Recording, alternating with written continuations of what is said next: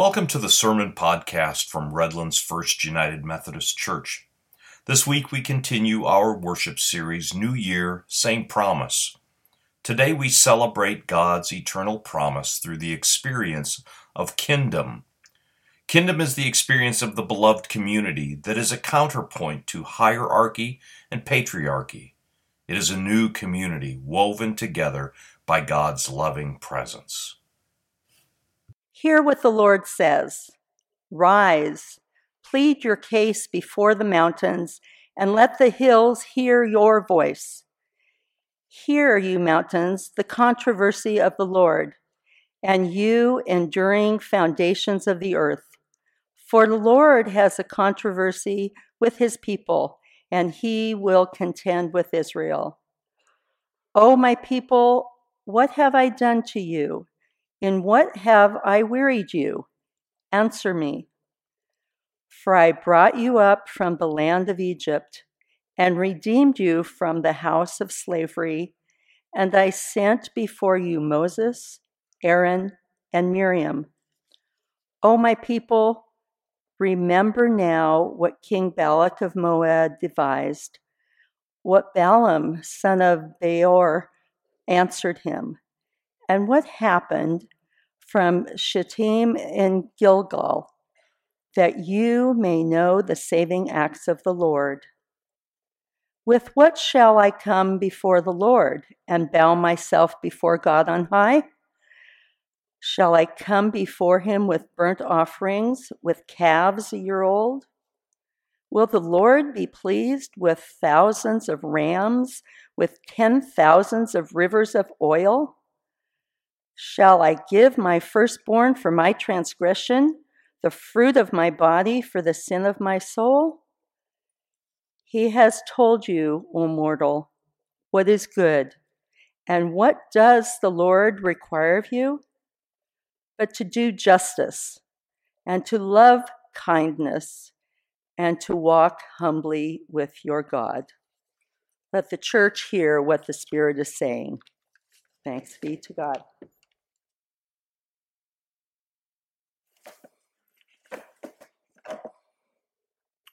Our gospel lesson this morning comes to us from Matthew's Gospel, chapter 5, verses 1 through 12. The very well-read, well-worn passage, the Beatitudes, the very beginning of Jesus' Sermon on the Mount. When Jesus saw the crowds, he went up the mountain, and after he sat down, his disciples came to him. Then he began to speak and taught them, saying, Blessed are the poor in spirit, for theirs is the kingdom of heaven. Blessed are those who mourn, for they will be comforted. Blessed are the meek, for they will inherit the earth. Blessed are those who hunger and thirst for righteousness, for they will be filled. Blessed are the merciful, for they will receive mercy. Blessed are the pure in heart, for they will see God. Blessed are the peacemakers, for they will be called children of God. Blessed are those who are persecuted for righteousness' sake, for theirs is the kingdom of heaven. Blessed are you when people revile you and persecute you and utter all kinds of evil against you falsely on my account. Rejoice and be glad, for your reward is great in heaven. For in the same way they persecuted the prophets who were before you. Let the church hear what the Spirit is saying. Friends, I would invite you to pray with me as you see it printed in your order of service. May the words of my mouth and the meditations of all our hearts be acceptable in your sight, O Lord, our strength and our Redeemer. Amen. 8 centuries before Jesus was born, the people of Israel were suffering greatly. They were suffering in large part because of King Hezekiah's rule, because of his policies. They were embroiled in war. There was corruption. There was violence within Israel. The community was being degraded over and over and over again. There was a sense of hopelessness. There was international intrigue as they were being pressured by all of their neighbors. They thought, in the midst of all of this turmoil, that all they had to do was follow the law. All they had to do was worship correctly. All they had to do was make the appropriate sacrifices, right? And there was a menu for them. If you did this sin, you made this sacrifice. If you did this sin, you made this sacrifice. And as long as they made the sacrifice, then they'd be okay. God would sort it all out.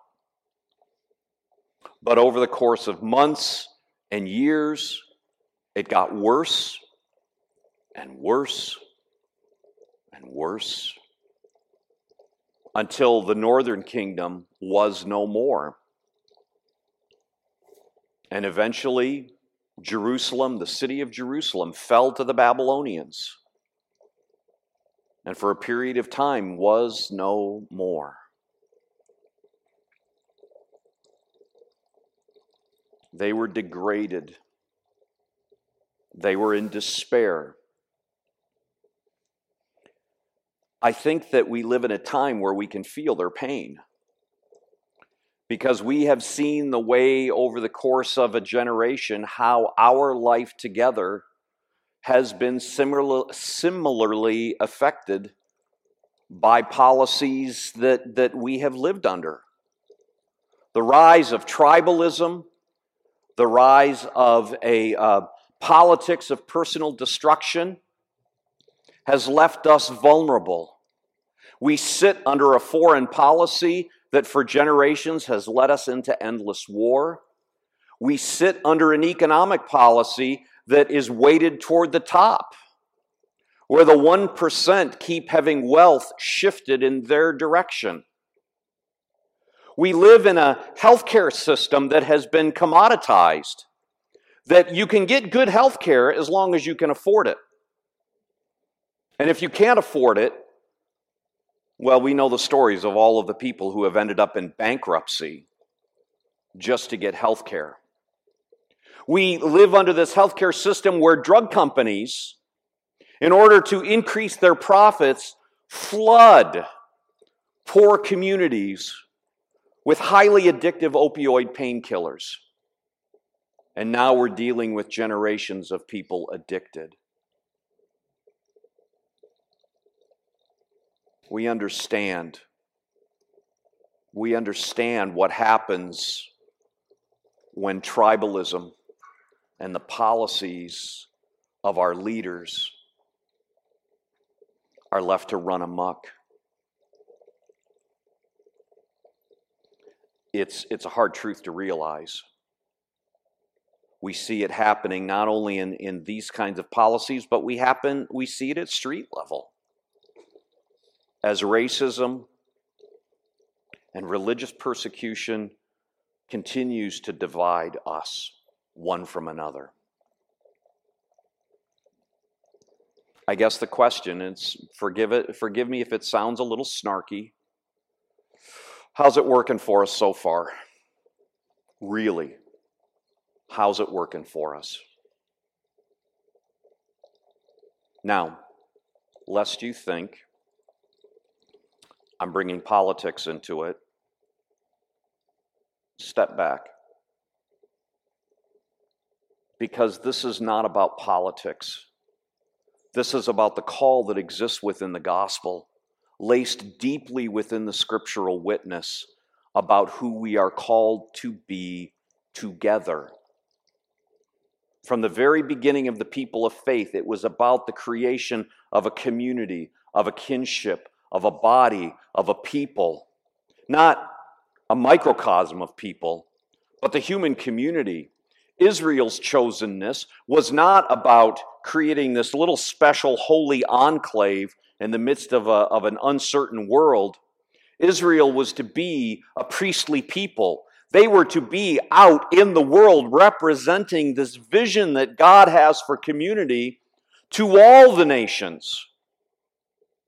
To all the nations. And likewise, the church adopted that language in the early days of the church to be a priestly people, that the role of the church is not to be this imperial reality that is enclaved over here. We're going to heaven and the rest of y'all are going to hell. We were to be a priestly people to carry the grace of Christ, the promise of God's eternal presence. We were to be this flowing river that goes out into the deserts of the world and to bear witness to something more than our tribalisms, more than our separation, more than our pain, more than our uncertainty. We had a hope that we could carry to the world. Not imperialistically, not triumphantly, not to build the church, but to build the human community. This is our call. And the texts that Colleen and I read earlier from the prophet Micah and from the Sermon on the Mount give us a roadmap into understanding what that looks like and what that means for us as a people of faith. And how do we reflect this in the world? Because it's one thing to say, oh, we've got the roadmap. Okay, the roadmap says I go this way. And keep it to yourself. No, the roadmap says we go this way. Okay, come on, y'all, this way. And we go this way together. And it's all about relationship. Our relationship with God and our relationship with one another. The prophet Isaiah, oh my gracious. The prophet Micah. We did Isaiah the last couple of weeks. The prophet Micah makes it really clear to this people of Israel who thought that all they had to do was make the right sacrifice. He says to the people, look, you can sacrifice 10,000 rams. You can have thousands of rivers of oil. You can have oil running through the street. You can have animal sacrifice blood running through the street. You can lift all of this up to God, and it will never be enough. It will never be enough. Because you see, it's not about sacrifice. Our worship isn't about what we sacrifice in animals or in oil. Our sacrifice, our worship, if we really want to know what worship looks like, he makes it really clear. He makes it simple enough that it fits on one arm. To do justice, to love kindness, to walk humbly with God. To align ourselves, to do justice, is to align ourselves in the world with what God's purpose is. To align ourselves with the work of bringing kinship and community, transformation, healing, redemption, reconciliation. To create a community of transformation where people are cared for. To love kindness.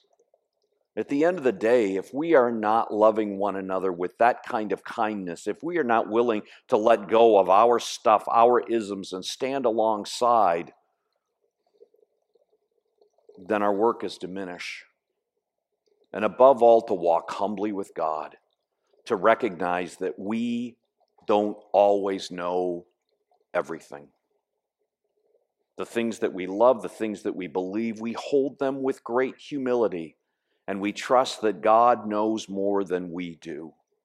And that because God is always present with us, if we align ourselves with that, over the course of our life, we will understand and we will grow. The Beatitudes are such an incredible gift to us. And they remind us, they are about how we live with one another and how we live with God. What are our priorities? What is the face that we represent to our family, to our workplace, to our church, to our community? Are we really reflecting the grace and the promise that we've received?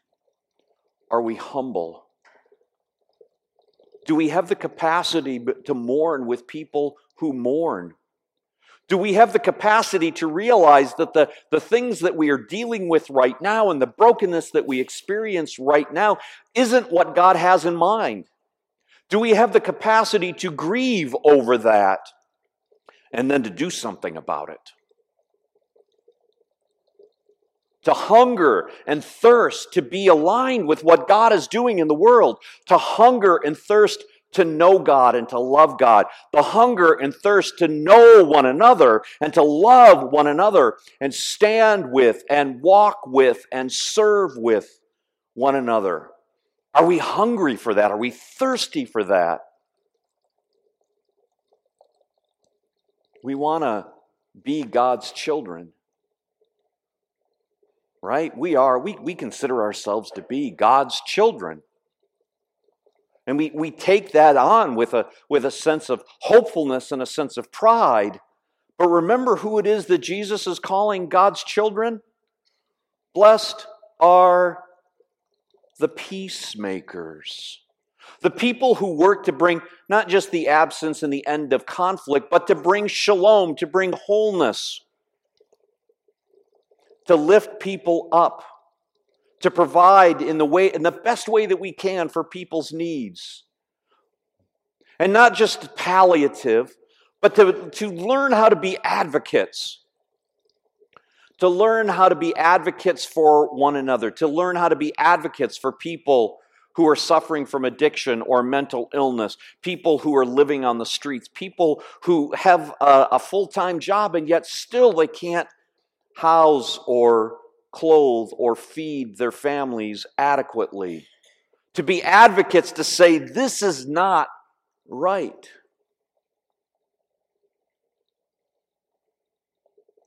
Do justice, love kindness, walk humbly with God. Blessed are the meek, the poor in spirit, the merciful, those who hunger and thirst for righteousness, the peacemakers. See, friends, this is our roadmap. This is this path that's called for as these two texts are woven together, create a kinship with us. They create for us all a sense of belonging. If we live by the ethos that's within these two texts, we wake up one day to find that we have created a space where people belong, where people are protected, where people are cared for, where people's lives are transformed. And as we experience that as individuals and as we experience that as a community and then reflect it out in the world, then day by day the world is transformed. And kingdom is realized. Not kingdom in the sense of patriarchy and hierarchy and the top and the bottom, because that's not working so well for us. But kingdom in the sense that we are in this together and that we work with and for and advocate with and for one another. And it's recognized in this table. It's recognized in this meal where there is no hierarchy, where there is no patriarchy, where there are no isms, where there are no phobias. We all get the same invitation to come and eat at this table. My friends, my family, this is kinship. This is who we're called to be. This is what our texts exhort us to do and be. And so the question now becomes, boy, this is a heavy one. Is this what you reflect? This meal, this table, this hope. When the world sees you, do you reflect this grace? I guess that's the easy question. The harder question is, how do you reflect this grace? How do you reflect the hope and the promise of God that we experience together? How do you reflect to one another, not only in this place, but out there? How do you reflect the promise of kinship? This is the question that is being begged of us at this period in our life, at this period in our history. Not how are we going to feather our nest? How are we going to reflect the hope and the promise of God? The food that's offered, how are we going to reflect and give this in a hungry and hurting world? That is the question before us.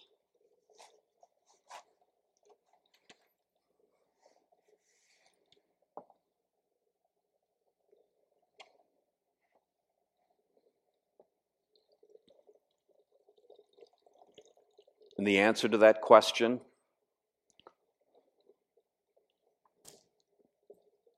is realized from this day forward for the rest of our life. You've heard me say, I'm kind of fond of saying this. The good news is you have the rest of your life to figure this out. And the bad news is you have the rest of your life to figure this out. But my friends, the journey is not solitary. We will take it together. We will learn from one another. We will grow with one another. We will serve with one another.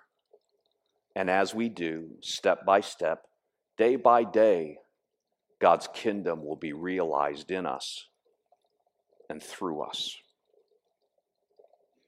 Thanks be to God. Amen.